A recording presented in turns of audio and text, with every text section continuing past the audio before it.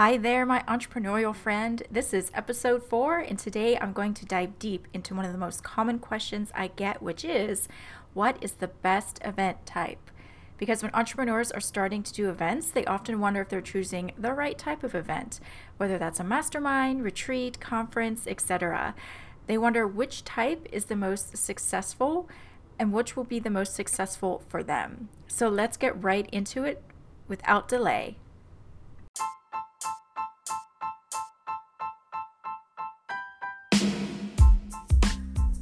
Greetings, friend. Welcome back to the Events for Entrepreneurs podcast. I'm Jen Murray, the event planner for online entrepreneurs. If you're ready to host successful, profitable events that uplevel your business, cultivate your community, and impact the world on a greater level, all while being true to yourself and your brand, this podcast is definitely for you. As always, you can find out more and connect with me over at my website, relateescape.com. Ready to get into today's episode? Let's do this. All right, guys, let's jump right into it. I'm all about the good stuff. So let's answer this very pivotal question as to what event type is the best or most successful. Now, we're going to go into some particulars. I'm going to give you some very practical tips and information. But first, I kind of need to lay some truth out there, and that is this. There really isn't one type of event that is best or successful for everyone. In other words, there's no general rule of thumb. For example, there's no workshops are the way to go. Everybody should do workshops. They're so profitable and successful. Okay, that doesn't exist. And I know upon hearing that, it might seem very frustrating and disheartening. But if you think about it, it's actually a really good thing. Because if, let's say, retreats were the most profitable type of event, that means everybody would do them. And then pretty soon, people would be tired of doing retreats, even though every entrepreneur's would be different. It would be the same type of event over and over again, and then therefore it'd be really hard for entrepreneurs to sell tickets to it, right? So it's actually a very good thing that there isn't a rule of thumb. It's also a great thing because we all know that one size fits all does not work. Most of the time, it sounds great, but in reality, it's like trying to fit a, square peg into a round hole. It just doesn't work. So if there's not one specific event type that's kind of our golden event type, what does that mean when it comes to figuring out your event type? Well, that's what I'm going to help you with today, because there are certain things that I'm going to lay before you that are going to help you figure that out. So don't be discouraged. All is not lost. But if we didn't lay that truth out first, things would get a little crazy. So here we go. So when people start thinking about doing events, I've heard a variety of ideas, things that they want to do. Sometimes they want to do a one-day speaking event. Sometimes they want to do a 2 to 3 day workshop or retreat. Sometimes it's a one-day retreat that's wrapped in a mastermind or a group program. Other times it's a 6-day event. These are all different because all the businesses are different, and they're starting to think about doing events in terms of their business.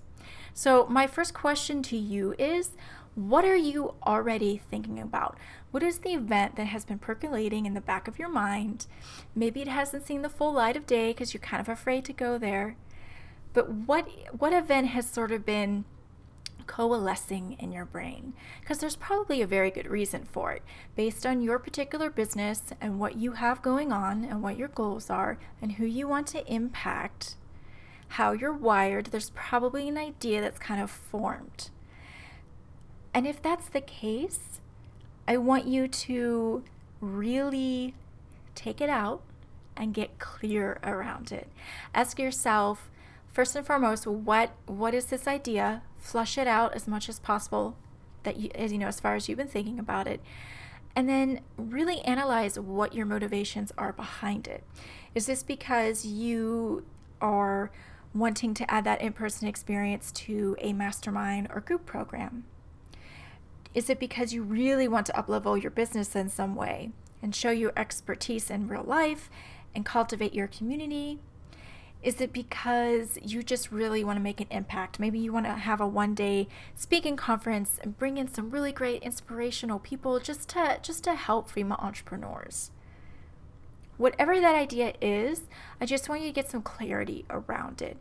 Bring it out into the light of day, let it breathe, and just kind of explore what you have been yearning for and thinking about. And then from there, I want you to start getting a little more nitty-gritty and business-like.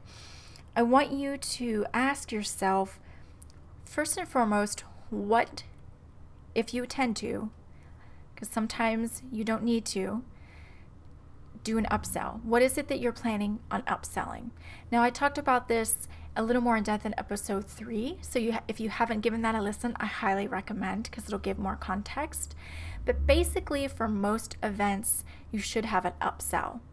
The only exclusions might be if you're doing a retreat as part of a mastermind, if you're doing like the one-day speaking event I mentioned where you just want to impact people. Those are kind of the fewer, lesser cases, but for the most part, your event should have an upsell of some sort.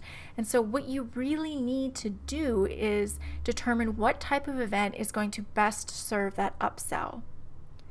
Because, and you'll hear me say this often, whatever event you have and the content you provide, that experience should just effortlessly flow into your upsell so that your attendees see it as a natural next step. It's not like this just jointed offer that kind of came out of nowhere and they're not sure what to do with it.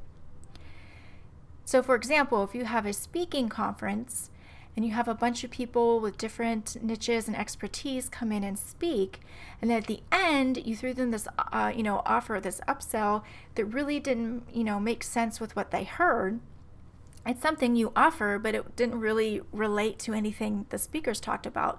That's probably not going to work really well, right? Because it's very disjointed. But if one of your main goals is to really sell that upsell, whether it's a one-on-one service, a course, a group coaching program, if that's like a main focus of your event, you need to make sure you choose a type of event that's going to make sense. So take that into consideration. What is going to best serve your upsell? I also want you to think about what you're the most comfortable with. We are all different as entrepreneurs. Some of us are introverts, some of us are extroverts. Some of us like to sort of start small, get our feet wet because we like to master everything. It's a lot of us, right?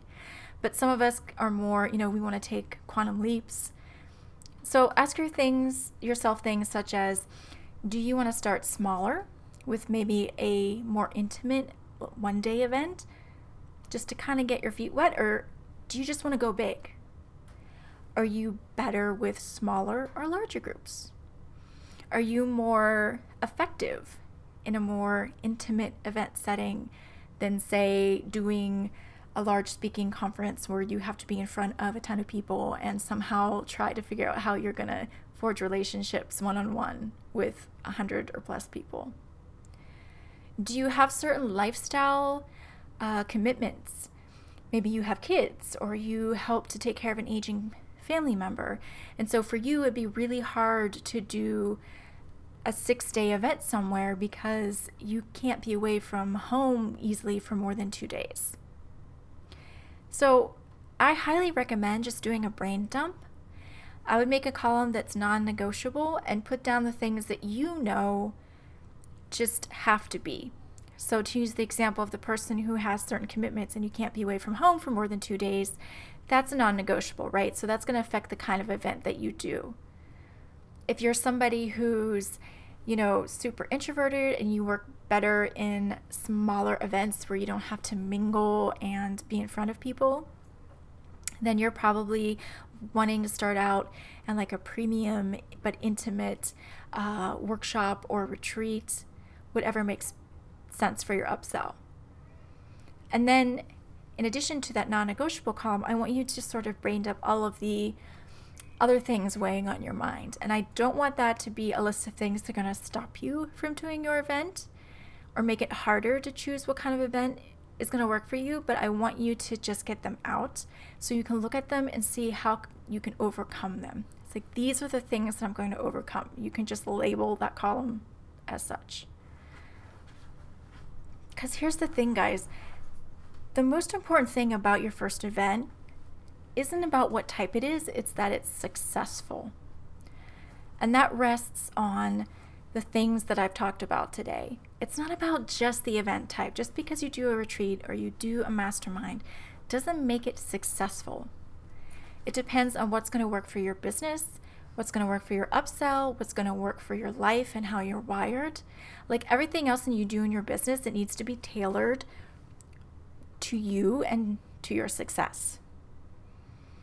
It's also about understanding how to be strategic, how to make sure that it flows well and the event makes sense, which means it's also about planning well. And I'm going to address this more in depth in the next episode. So I hope this podcast has given you some really good tools to start really thinking about what type of event is going to work for you the best. Again, it's not exactly about what type it is.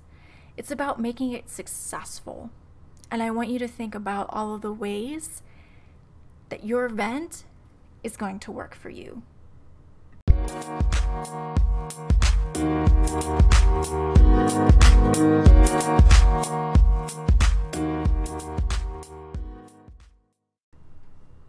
All right, lady, before you go, I just want to real quick make sure you have the support you need.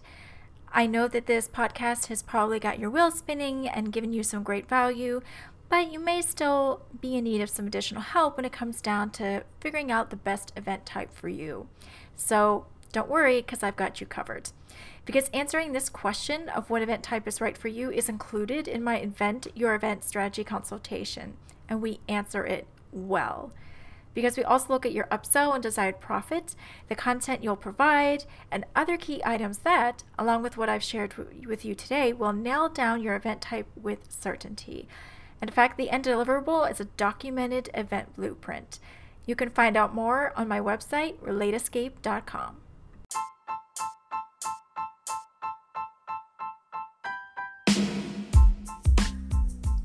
Hey there, amazing lady. Did you find value in what you heard today? If so, please take a moment to head over to iTunes, to the Events for Entrepreneurs, the podcast channel, and leave a review and subscribe. It'll help the show find its way to other event-loving entrepreneurs just like yourself. I'd also love to connect with you on social media. My handle is @relate_escape on both Instagram and Facebook. Until next time.